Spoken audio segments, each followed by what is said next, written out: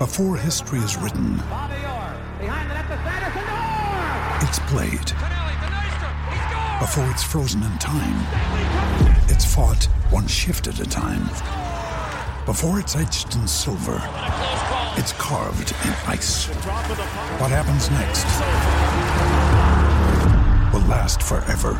The Stanley Cup Final on ABC and ESPN Plus begins Saturday. Another day is here, and you're ready for it. What to wear? Check. Breakfast, lunch, and dinner? Check. Planning for what's next and how to save for it? That's where Bank of America can help. For your financial to-dos, Bank of America has experts ready to help get you closer to your goals. Get started at one of our local financial centers or 24/7 in our mobile banking app. Find a location near you at bankofamerica.com/talktous. What would you like the power to do? Mobile banking requires downloading the app and is only available for select devices. Message and data rates may apply. Bank of America N.A., member FDIC.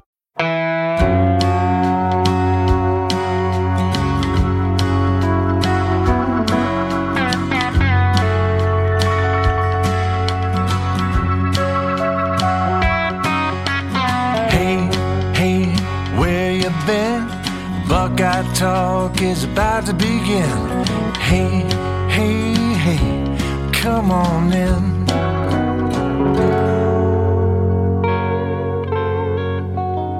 Welcome back to Buckeye Talk. It is your second BFF of the week, Buckeye Football Futures. I'm Nathan Baird from Cleveland.com along with Stephen Means.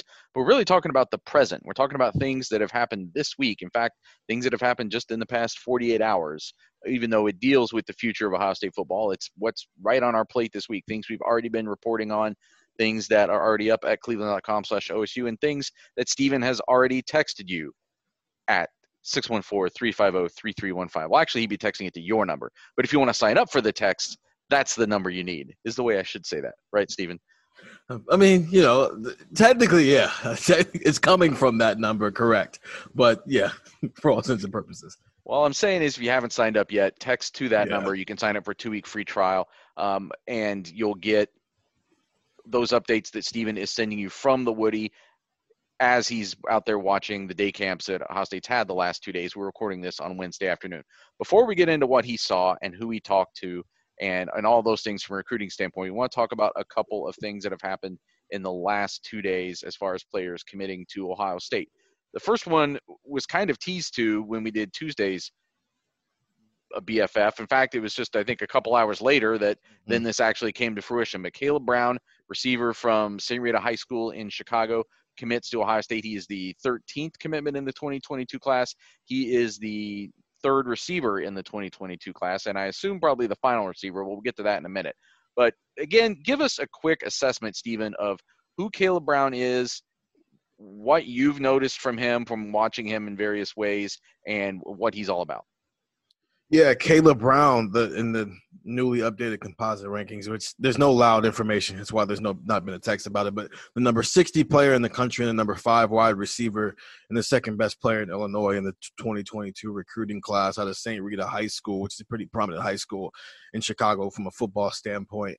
And, yeah, like you said, this is wide receiver number 3. He's 5'11", 177, and everything about his profile screams, oh, no, are we headed down another Mookie Cooper, Jalen Gill, DeMario McCall path? Because if you look at his film from his first 2 years of varsity football, it is a lot of back, and a lot of that is just he's been the best athlete on his team, and you want to find the easiest and quickest way to get him the ball. So he hasn't played a lot of wide receiver, but that's not the idea. It's for him to be an H-back when he gets to Ohio State. He's going to be a full-breaded wide receiver. His coaches told me that they plan to use him as that, a guy in the slot and a guy on the outside. So he's under the same umbrella as Garrett Wilson, Caleb Burton, Jackson Smith-Njigba, and Mecca Buka, guys who can play in the slot, but you can also move them outside if you really want to and go to 12 personnel stuff, or even if you want to keep 3 receivers on the field. He's a guy who can play on the inside and the outside. So, no, we're not headed down the Mookie Cooper route.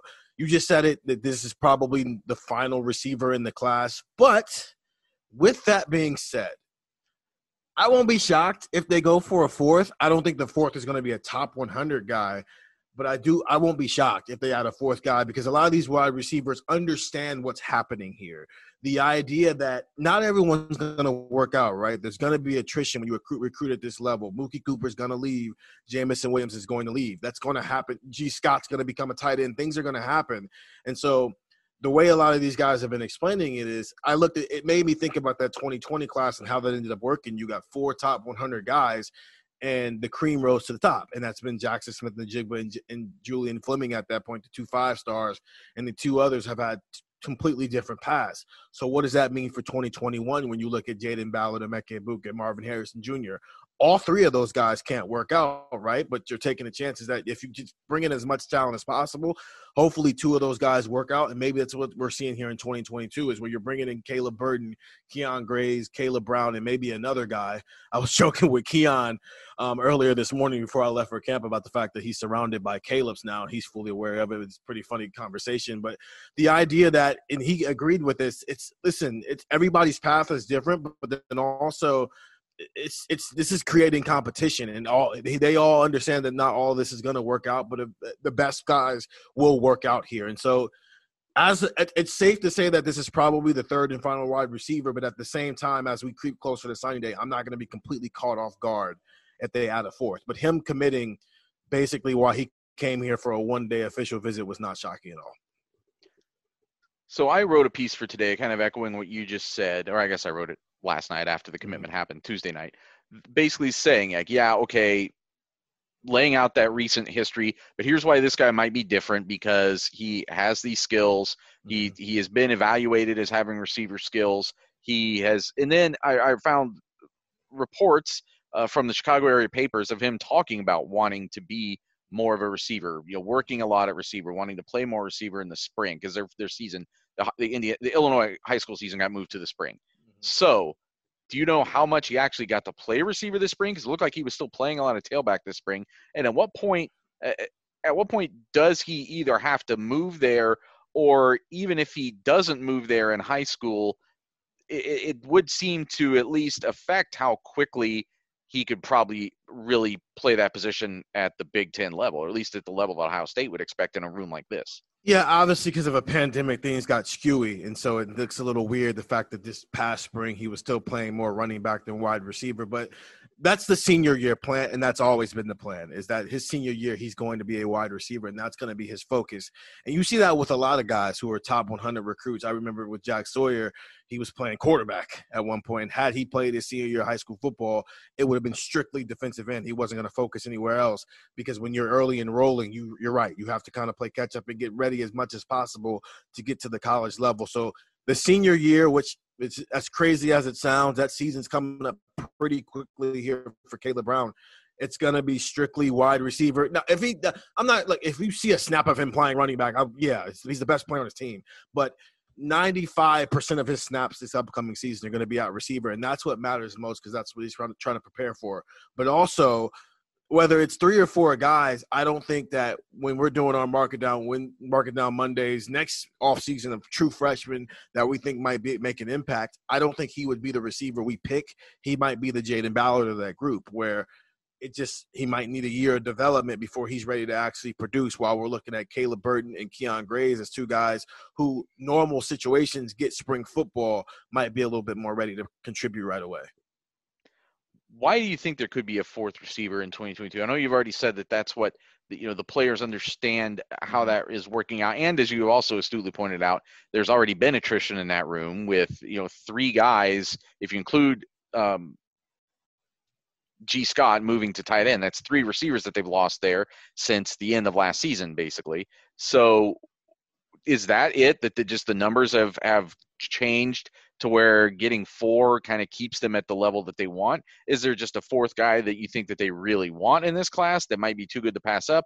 Just because, as we've talked about before, we don't know exactly what the numbers are going to be scholarship-wise for the 2022 class. And with them getting commitment from a kicker, which we'll talk about here in a minute, for the immediate roster that would also carry over to next year, that takes away potentially one of those scholarships that could have gone to 2022. I think it's a little bit of all of those things. I think Jamison Williams has transferred through some things off from a number standpoint of what they want in that room, which that happens. Yeah, I don't know if they were I think you were expecting attrition, but I don't think anybody was expecting that attrition to be Jamison Williams at first glance before you really sit down and think about why that actually made sense that he was the guy to leave. And so I think that threw some things off. But then also, as Mark Pantoni kind of mentioned, you want to leave some spots, because there's a lot of kids who have not been evaluated yet. And within all these camps that are going on this June, you might just find somebody that you really like. And you're not going to cap off and say, no, we're not going to take this guy that we really, really like. There were guys today from the 2022 class who were doing one-on-one workouts who were getting pulled aside. And you don't want to say, no, we're not going to take that guy because we've already got our 3 wide receivers and we want to cut it off there. No. So it's a situation of you're leaving your mind open to the idea that somebody might pop this summer. But then also there are some guys like Kojo Antwi who will be taking official visits this summer who, if he's high on your list still and it's mutual, you'll take him. There was another offer that went out this week, a receiver out of Illinois originally, now at ING, named Carnell Tate. I only bring that up in relation to Caleb Brown because they know each other. I think they know each other pretty well. Do you think there's a connection there and that timing's not coincidental? Yeah. He was on – we're recording this on a Wednesday. He was at camp on Tuesday for an unofficial visit. And, that's not – the timing isn't crazy. The fact that he's here on a Tuesday 24 hours after Caleb Brown – commits, and yes, they have a great relationship, even though Carnell is down there at IMG. Yeah, that's a top 100 guy in the 2023 class, and one of the guys they would love to have as one of their 2 or 3 guys in that class. And he looks the part. He looks like, since we're on this subject, he looks like what Marvin Harrison looked like in high school. Long frame, 6'2", 185 pounds, with plenty of room to put some more weight on to where when he gets here, it's like, man, that guy looks a lot more like a college football receiver than he did in high school. But, yeah, that's a guy to keep an eye on in the 2023 class. And having that relationship with Caleb Brown helps. Mentioned this already in passing, but there was another commitment today, this one through the transfer portal. So it's not what we usually talk about on the recruiting podcast, but I think it does come into play just because of that scholarship load for 2022 and that dynamic as it plays out. Noah Ruggles used to be the starting kicker at North Carolina, lost his job going into last year, transfers out as a grad transfer. He tweeted out today that he had accepted a scholarship from Ohio State. So Ohio State will be committing 2 scholarships to place kickers next year, in addition to the punter.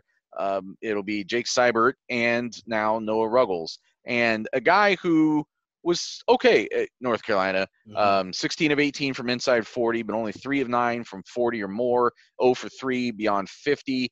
Was not the guy that they were using on kickoffs. They used 3 other guys on kickoffs that year. So a guy that I think helps maybe give them some depth, but and it may end up being the starter. It may end up being pretty good, but it's not like they went out and I feel like got some kind of amazing guy to come in and is just going to blow the doors off the place. Maybe he will, maybe he's gotten better, but let's not forget he did lose his job to an FCS guy just a year ago. But the reason I bring it up here mostly is, like, what do you think this means that Ohio State is committing these resources to special teams like this, 2 specialists, to kickers? They'll have 2 on scholarship. If you go back to last year in the Penn State game, or coming out of the Penn State game, even from the post-game comments that Ryan Day was making, he seemed very unsettled by what had happened to Blake Haubeil and then what was happening in relation to that. They didn't have Jake Seibert on the travel roster for that game, so it went to Dominic Damasio. I always mispronounce his name, but I think it's Damasio, but I'm not sure. So I went to Dominic, and he missed a field goal in that game, and you basically had just at that point you were left with the scholarship guy and a walk-on, and I think they wanted a little bit more stability there, but it comes with a cost. Like, you only have 85 scholarships, and there's times where that seems like a lot, but then there's times where to be giving 3 of those to specialists for now what'll be the next 2 years, unless something changes, it seems like a lot. So I think I think they just might be under, so they can afford to do this in 2021. I think that just might be the case. They're under for 2021. Doesn't mean they'll be under for 2022. This is where I think it's interesting that they brought him in. And one thing I want to say before I say anything else, Jake Seibert was the number 2 kicker in the country in the 2020 class. So the expectation for what he should be is high, and that's how we should look at it. The only guy better than him was Joshua Carty, who ended up going to Stanford. So there's the reason to be excited. There was a reason to be excited about Jake Seibert when he committed there. With that being said, he made 1 field goal in 2020 when he was called upon. That was a 23-yarder. I think it was against Rutgers, if I'm not mistaken. Made one in the national championship game. Yeah, that's where he made it. But he wasn't asked to kick a lot of field goals. He wasn't. Right. And so that's fine. And so it's a free year. He's gray shirting whatever he did last year. He wasn't even supposed to be doing anyway because it was Blake Haubeil's job. What's more important is that he had a 40-yarder and a 45-yarder in the spring game, and he missed both. So in a year where you know you're going to be under, and maybe you're not all the way sure that Jake Seibert's your guy, you bring in another kicker, and right now they're both going to be on scholarship in 2021. I don't think they'll both be on scholarship in 2022. I don't even think they'll both be on the – I think what we have going on here is you called it depth. I'm going to call it insurance. That if you don't feel comfortable with Seibert, you've got an experienced guy and Noah Ruggles that you can throw out there. And by the end of this year, one of those guys is going to end up winning the job. And I don't think both of those guys will be here in a year. Yeah, I mean, I think for this fall, the way I wrote it, that it just gives Ryan Day, I think, a little bit more peace of mind. That if something happens to your first kicker, or if they just go out there, and has happened sometimes to specialists, if they just get the shanks or the whatever and they can't kick for a little while, you're not turning to a walk-on. All respect to Dominic. You're not turning to only a walk-on now to go out and kick important field goals for your team that wants to be in the college football playoff. Now you have either this guy, Ruggles, coming in as an experienced guy, or you have Seibert, who, as you said, has a high ceiling, and who, we got this question a while back from our texters, and I think I wrote it as part of, maybe it might have been one of the Hey Buckeye Talks, I can't remember, but the way I put it forward was that, like, I felt like there was concern about the kicking game, but not like it wasn't like a crisis. It wasn't like catastrophe. I thought this is something to watch. He missed 2 long ones in the spring game. They weren't chip shots. They weren't even field goals that most college kickers make a majority of the time.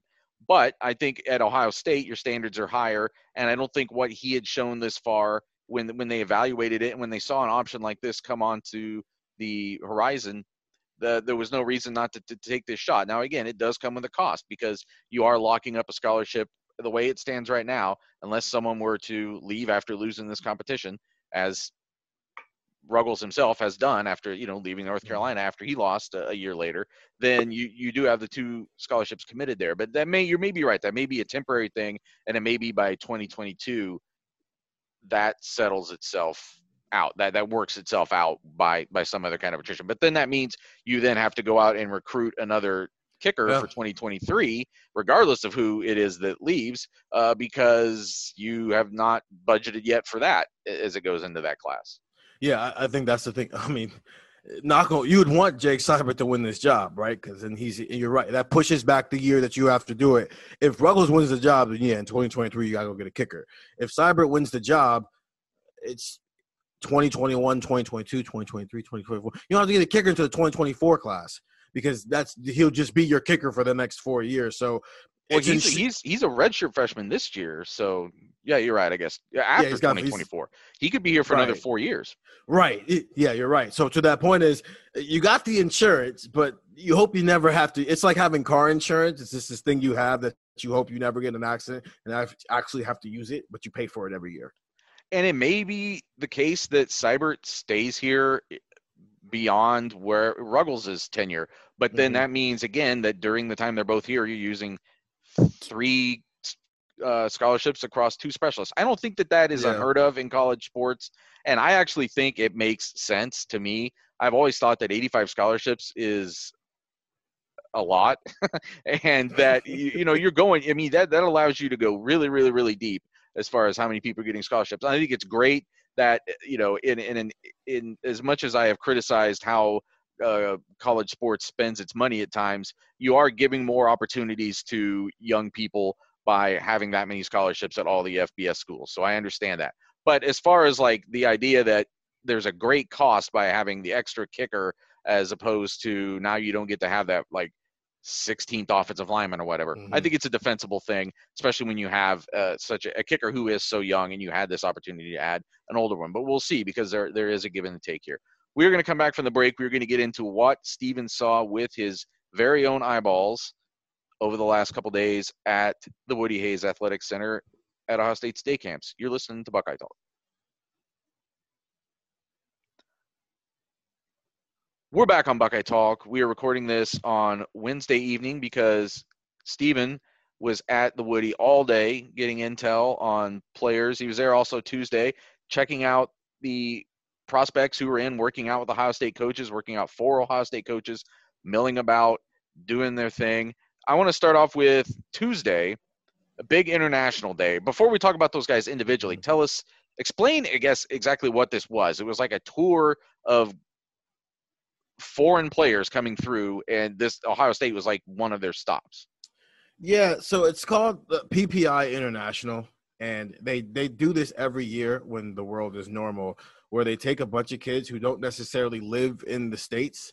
They're more international kids, a lot of European kids, and they bring them over here, and they just tour the country going to different day camps. The PPI International group, they've been to Alabama, they've been to Clemson, they've been to Georgia, they were on their way to Texas after the Ohio State campus. So they just go all over the place. And it's a lot of really good football players. It's not like it's, random kids and they're just hoping for a scholarship. No, they're really good football players, and some of them typically come over and end up playing at some high school before they even get the chance to go on these camp visits and whatnot. But yeah, it's just an opportunity to get some of these international kids who aren't necessarily, punters coming from that Pro Kick Australia Academy out in Australia, and just getting them exposed to different places.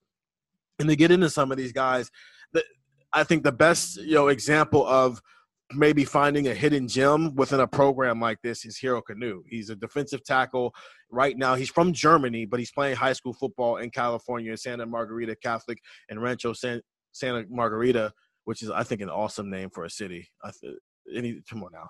Santa Margarita is an awesome name for a city. He was a top 150 player when they started this tour.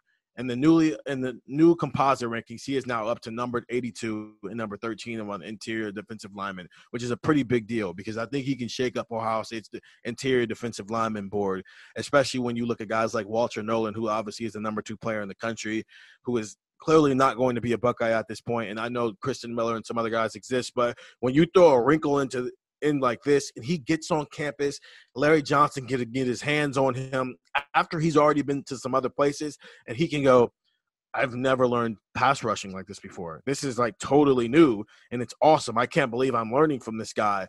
This is amazing, and he's just blown away by everything that he's learned. Now, some of that's because he's a 16-year-old on the campus, but some of that is just this was very new to him and very much intrigued him. He said that he was going to come out with a top 8 or a top 6 in July, and more than likely Ohio State's going to be in it, and they're going to be closer to 1, 2, 3 in that top 8, top 6 than they are 4, 5, 6, 7, 8 in that top 8 or top 6. So he throws a wrinkle in everything when we're talking about a class where you want to get interior linemen. Hero Kanu is a guy to keep an eye on if you're an Ohio State fan. And the other guy is obviously Theo Orstrom. Hold on. I want to talk about Hero Kanu some more. So he's 6'5", 293. He projects, I assume, as a tackle then, right? Yeah. Mm-hmm. And this is a guy that Ohio State knew about, right? This wasn't like he just came through on this tour and they found out. Didn't he have an offer previously? He got an offer during the season and had some conversation with Larry Johnson, but nothing too extreme. A lot of the steam has really picked up in the last couple of weeks now that it was for sure that he was going to get on campus, and they got a chance to see him in person, which is why these camps are so in person. Now that you got to see him and he's every bit of 6'4", 6'5", 290 pounds, you can further that relationship with that guy, especially when he's a little bit more of a late bloomer than other guys. What did you take away from watching him? You got to see him work out a little bit. Yeah, I think he's going to keep rising. Like I said, he's every bit of the physical frame that he's listed as. He's got a great get off.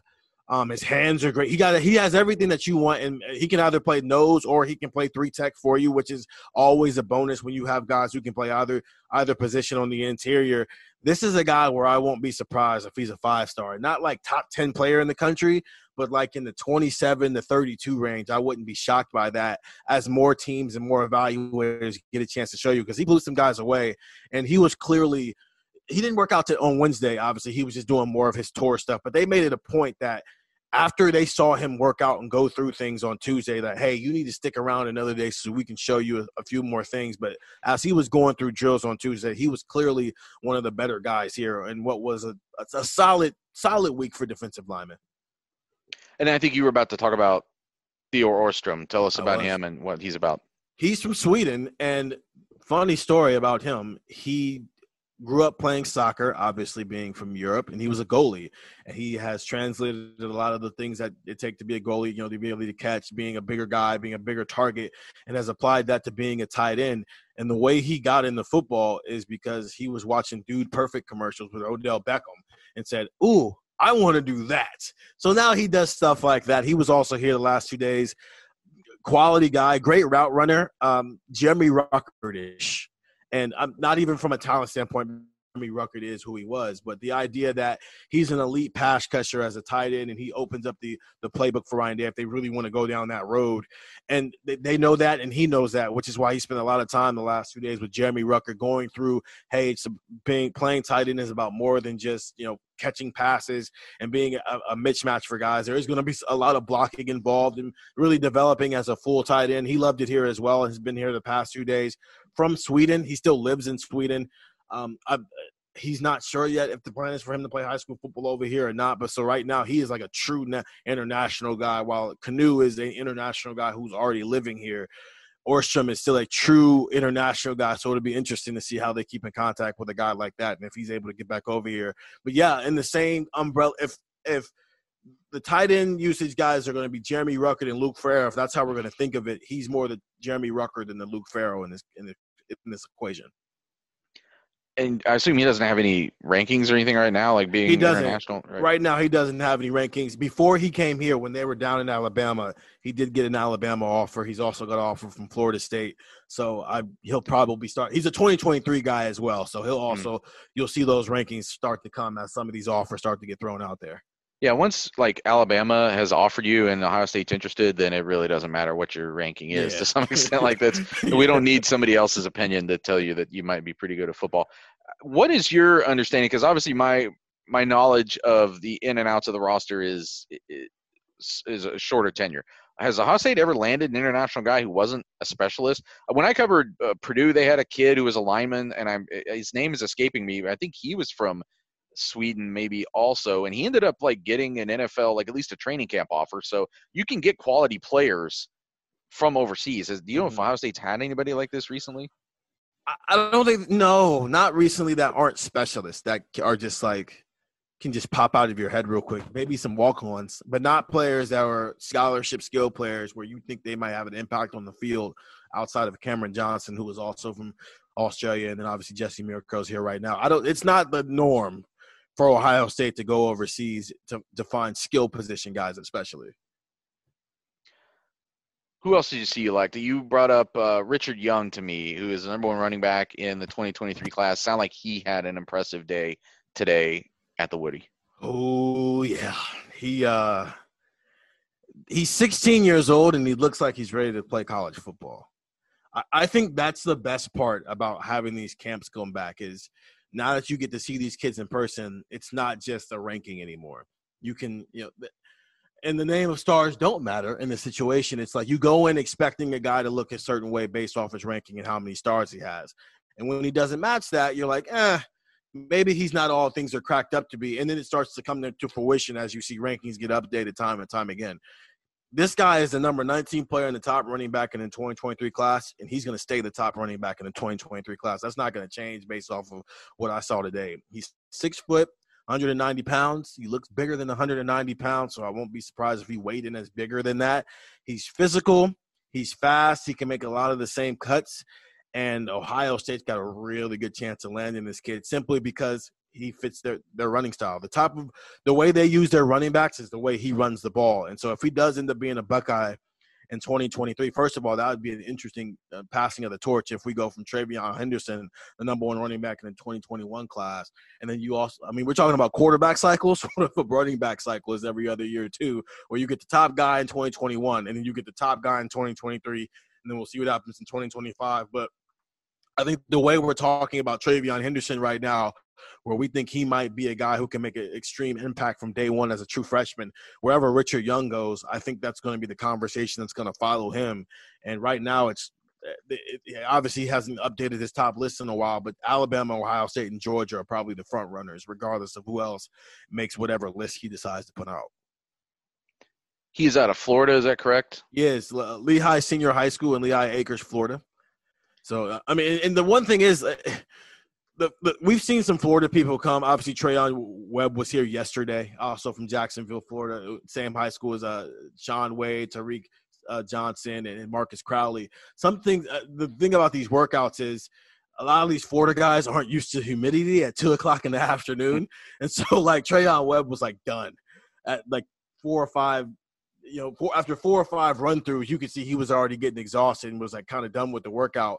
And one of the things that Florida kids will tell you is that they do a lot of their workouts in the morning before the humidity starts to kick in down there, so they don't have to worry about it. Well, up here, you don't have that option. It's always humid in Ohio, so they're getting gassed.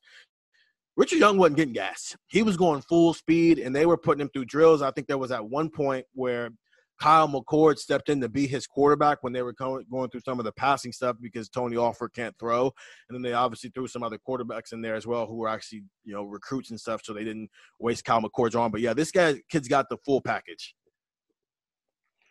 Anybody else that you saw that really caught your eye the last couple days? Yeah, I think Shamar Stewart, speaking of 5-stars that you get to see in person, he's 6'5", 260, the number 7 player and the number 3 defensive end in the 2022 class. He's crystal ball to Miami, in which he'll probably I'd be shocked if a guy he's also from Florida, by the way, if he comes this north of the Mason-Dixie line. Sometimes 5-stars look like 5-stars, and sometimes they don't. He didn't look as physically imposing as you were expecting to see with 6'5", 260, but also Ohio State's got some other options there, like one who's coming next weekend that are probably a little bit higher on their board than he is. And then some quarterbacks who got some offers. Adrian Posse is the first 2024 quarterback to get an offer from Ohio State. He's 6'4", 205. He's a big kid. He's got a pretty good arm, too. He was throwing it today, and he looked pretty good. He walked in when he walked in onto the indoor facility from out in the locker room where the locker rooms are. I was like, yeah, that's a quarterback right there. And then somebody goes, yeah, he's a sophomore. I'm like, oh, okay. Well, but yeah, that's a guy to keep an eye on. Anytime you see a quarterback get an early offer, you should keep an eye on those type of guys because obviously coaches like to lock in their quarterbacks early. And then in 2023, Dylan Lonergan got an offer, the number 41 player and the number 4 quarterback in that class. So chugging away at the recruiting for the 2023 quarterback while also starting whatever the path is for that 2024 quarterback, whether it's going to be, the number 1 player in the country or maybe it's the number 7 quarterback in the country or whichever one it is.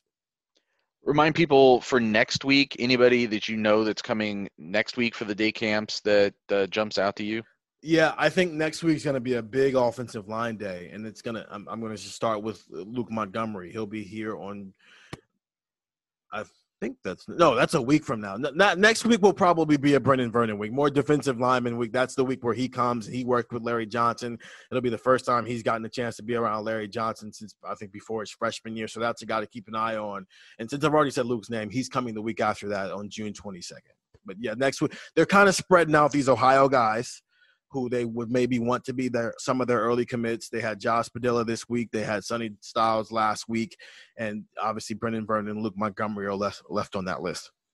One more break. We're going to come back. We're going to talk about a big prospect who Ohio State Stephen Means talked to this week and what he had to say about Ohio State. You're listening to Buckeye Talk. We are back wrapping up BFFs on Buckeye Talk. We have talked about in the 2023 class, safety being a pretty huge priority for Ohio State. Xavier Nwankpa, the number 54 player in the country, number 5 safety, the number 1 player in Iowa. And actually that he's risen in the rankings. He was like number 72 back in March, and he's almost up 20 spots since then. So he's got some momentum towards like trying to get into that 5-star conversation eventually. You talked to him in the last couple of days, actually just earlier today, right, on Wednesday. Yeah. What did he have to say about Ohio State and where things stand? He loved his visit. He loved the vibe about it. It pretty much validated a lot of the feelings that he already had. It was good to get him around Matt Barnes and Kerry Combs. This was the first time they got to be face-to-face. And he had the same, first experience with Kerry Combs that everybody has with the man who drinks 45 cups of coffee a day. Matt Barnes, and obviously he thinks he's a great, football mind for defensive backs. But I think the one thing the biggest takeaway, and I wanted to ask him this more than anything else, is how do you go about things when there's clear momentum, but you've waited so long to take these visits and you don't just want to jump at something because it's the first thing you saw and it's shiny. And he's having to learn to practice patience. And so are the commits. I think everybody here is on board, coaches, the commits, and Xavier, that, listen, if you want this spot, it's yours. Everybody knows that. But you can't just jump at it because you just saw it, and then for the next 48 hours, you're on a high. So he's going to take his other visits. Those visits are to Texas A&M this weekend and then Notre Dame on June 18th, and then he's going to make a decision. Now, am I going to bet my fake money that that decision is going to be for Ohio State? Yeah, I'm going to go ahead and put my stamp on that and think he's going to be a Buckeye. But with that being said, it doesn't mean it's going to come tomorrow. This is not a Caleb Brown situation where it's you get on campus and he's probably going to commit even before he leaves, or a Keon Gray situation where all he needed to do was see the city he was going to be living in and he was ready to go. It's in that umbrella, but it's not that easy for him because how he wants to handle things. He doesn't just want to jump at the first thing he sees, and so he's going to take his time, and they all know that, which is why they're not pushing it so hard anymore. They've allowed him to have his space to think and mull it over with his family, but I won't be shocked in the next 4 or 5 weeks here if he decides he's going to commit to Ohio State. Does he have any Ohio ties, as we've talked about before with some of these guys, or is he more like a Josh Proctor, a Tommy Togiai? Obviously, Iowa's not as remote as Idaho or Oklahoma compared to Ohio, but you know what I'm asking? Like, does he have any of those ties here, or is he really just truly a more national recruit that they're having to pull in regardless of that connection? He is literally just Josh Proctor all over again, where we're in Iowa because this guy's really good, and he's going to be the first guy from the state to ever come here. And actually, when I say he was literally Josh Proctor before the updated composite rankings came out, he was literally Josh Proctor in terms of both of those guys were the number 71 player and then number 2 safety and within their recruiting classes. And I think at that point, Josh Proctor is the second best player in Oklahoma, and Xavier is the number 1 player in Iowa. But yeah, it's just, this is a really good player who has built a really solid relationship with Matt Barnes, and Kerry Combs, and also a very strong relationship with a lot of these commits.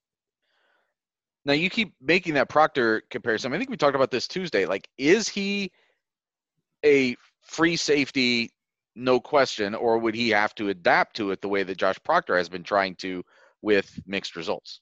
I think that's the difference there is that's where the comparisons stop. The idea that what he is as a recruit and all that is what it is. But as a player, he's a true free safety. While I think with Josh Proctor, he was the other safety before they switched over to this new scheme, and he's having to adapt to this single high safety role. Xavier plays that for Southeast Polk and Iowa. He plays free safety for them. He plays sideline to sideline, cover 3, single high safety, just like they will at Ohio State, and he excels at it. Now, they've put him all over the place. They played him out wide receiver, at running back and quarterback, because this is what happens when you're a top 100 guy and you're not at necessarily the most elite program from a national standpoint. But it's a quality football program over there. And, yeah, he plays that single high safety position, so it's not something that he's going to have to develop into once he gets on campus. We got a Hey Buckeye Talk question today that I thought would actually fit in well with this conversation. Steven has not seen this. I'm dropping it in his lap completely out of nowhere, as I like to do. From the 419, Hey Buckeye Talk, does OSU only using 1 safety hurt their recruiting at that position? I would think using 2 safeties would be much easier to recruit several guys at the position. That makes sense. We've talked before about when you can only start 1 guy, whether it's a quarterback, whether it's a running back. I mean, that obviously affects how you stock that position, but then also who you can get in a sometimes crammed time period. When you know you've got somebody established maybe at that position, it's hard maybe sometimes to recruit in after them. I think of that more sometimes like it becomes analogous to basketball in some ways as far as positionally when guys are trying to get on the field. But how do you see Ohio State handling this? How have they tried to handle that? Because I think it doesn't necessarily end up changing the number of defensive backs that you go after. It just sort of changes the kind of defensive backs you go after, I would think. I don't really think it changes much of anything, because unless how many true free safeties are there every year in recruiting, right? That's just not how this works, where it's like, oh yeah, you're coming here to play a certain it's not like they're playing less defensive backs within the scheme. It's still, 4 defensive backs on the field at all time. It's just instead of having 2 guys back there, 1 guy's up on the line of scrimmage now, which is actually just, if you are a strong safety, a lot of times you're the same thing almost. And so it means that you have to get specific with 1 guy every year. So you have to go get a Jansen Dunn who knows he's going to come in and play single high safety. You have to get a Xavier Nwankpa who knows he's going to come in and play single high safety. But everywhere else, I don't necessarily think the classification matters as much if you're not talking about, top 100 guys. So like Jalen Johnson and Jordan Hancock, clearly going to play cornerback, right? And they're classified as that. But Andre Turrentine, that guy is going to probably be a slot corner. So it's like so he's classified as a safety coming out of high school, but he's probably going to play slot corner. Guys like Kai Stokes might end up being a slot corner. You've got Jaheim Singletary, who is clearly the only guy within that 21 class right now who's going to – no, Jaheim Singletary and Jair Brown will both be outside corners. Everybody else, they might be single high safeties. They might be slot corners. They might be that second safety who's on the field in third down situations. You might have a Jalen Johnson who ends up playing a bullet as he projects out to be. And so unless it is clear that you are going to be this role and you're told that, you come in here with the mindset as there's probably 2 or 3 positions you might end up as. So I don't think it changes their recruiting that much. I do think it's possible that there are players who are absolutely safeties who Ohio State strong safeties, if you want to use our usual parlance in football, who Ohio State maybe does not see being able to make that conversion to slot corner. Like they maybe think that they're from a speed standpoint or from an agility standpoint, whatever. Like they don't think that that's the best fit for them, and that might be the kind of player that they lay off of. However, now that was maybe more true in a conventional 3 linebacker setup. Now that you're talking about the bullet, now I think that, like as you're saying, I think that opens up a little bit. So does it change if the best safeties in the country, the best like free safeties in the country, I think are still attainable for Ohio State? I think the only time it gets tricky is if there's a guy who, again, would be conventionally a strong safety who, for whatever reason, you think would struggle at that slot corner, which, again, sometimes the terminology there gets really mixed up, even by Ohio State itself when they're talking about these guys. I guess that would maybe be the one stumbling block I would see. There was something else that you tweeted out or texted out about Nwankpa that I wanted to bring up here kind of as our closing thing, because I always like to remind Ohio State fans about things like this. You mentioned that actually, I'm sorry, I don't think it wasn't in what you texted out today. It was in what you wrote about during the battles when you were writing about the recruiting battles over Nwankpa, and you texted or you wrote that we always have a thing in there about the in-state threat, like those guys who are coming from out of state. What's the in-state threat? And that Iowa and Iowa State, you put the last time they had a top 100 commit, and for Iowa it had been since 2014. Now that guy was pretty good, Alan Lazard, who's now a receiver with the Packers, so that worked out pretty well for them. And then, but again, all the way back to 2014, so no top 100 commitments since 2014 for a pretty good program. Iowa's a pretty good football program. And then Iowa State, which right now they're talking about pushing for preseason, they're going to be a preseason top 10 team, like borderline like playoff contending team. Ohio State has not had a top 100 commitment since 2010 by what you wrote then. And the highest of their 2022 commitments so far, which I did check today, is 524. Like I can't even fathom what it would be like on June 9th of any year, and Ohio State had 4 commitments, and the highest of them was 524. But yet, when you go look at the preseason rankings, like Ohio State and Iowa State are not separated by much, and it's so weird how the expectations and then the reality start to really clash there around, like, when you get down to, like, the 5th, 6th, 7th team in the country, where you start talking about 2 very different worlds as far as recruiting, the teams that are above that line and below it. And in the name of, our conversation about the college football playoff and the number of teams and where the cutoff should be, I think this is a good example of that, because there is a cutoff, whether it's not 4, obviously no one agrees that it's 4, but if it's 8 or 12, that's a more reasonable place, because there is a large gap in between whoever the number 8 team in the country is from a program standpoint and who the number 9 program in the country is a standpoint. Because you're right, Ohio State and Iowa State are going to be pretty close in some of these preseason polls that come out. Maybe the AP poll, they're both top 10 teams. Ohio State might be 5th or 4th, and Iowa State 7th or 8th, which isn't that far apart. But we all know if they got on the field together, that score is going to dictate just how far apart, the number 4 team in the country and the number 8 team in the country actually are. it'll be interesting to track how the playoff reform that is coming. And there were reports earlier this week that it sounds like 12 team, which was the one that Doug championed when we did our breakdown of this a couple weeks ago on the pod. It looks like they could be leaning towards a 12-team solution. It will be interesting to see how that changes recruiting, if it changes recruiting, because I think it has definitely affected recruiting to concentrate the playoff around 4 teams. I think those 4 teams have benefited a lot, the teams that are there the most. I mean, you can look at, Alabama, Ohio State, Clemson, Georgia, Oklahoma, like those teams, I think that has helped them a little bit. When you start to spread that out a little bit, does it open things up a little bit and help and do some of those teams that previously, like an Iowa State, that previously struggled to even get a top 100 commit, does that become more attainable for them because it's not a improbability? It's not seen as like a huge upset if they ever make the playoff. It makes, I think, we'll start with quarterback.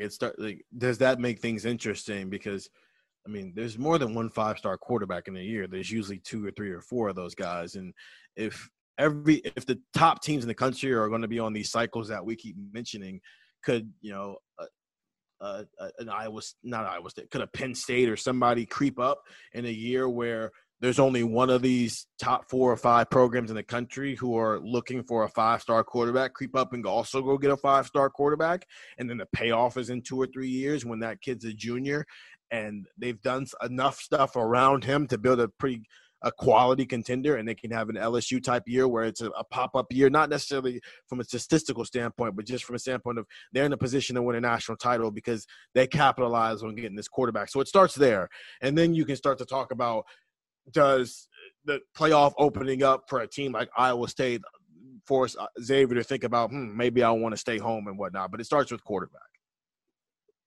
Yeah, I'm not going to by any means suggest that it's going to create parity across college football. Yeah, I just think it'll be interesting if you pull a couple of kids that are now going to Ohio State, Clemson, Alabama, Oklahoma, Georgia, whatever, and filter them down. It may just be a couple per year. If you filter them down, how does that change the landscape?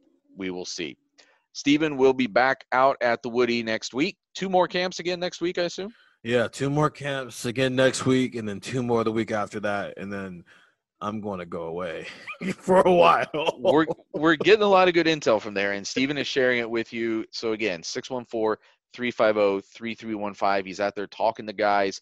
And like I said, Xavier Nwankpa, he's getting on the phone with those guys too. So we are trying to bring you as much recruiting intel as we can. Come to the site every morning, cleveland.com/OSU. We have recruiting roundups throughout the week and trying to give you the intel straight from the players and their coaches as we go. For Stephen Means, I'm Nathan Baird, and that was Buckeye Talk.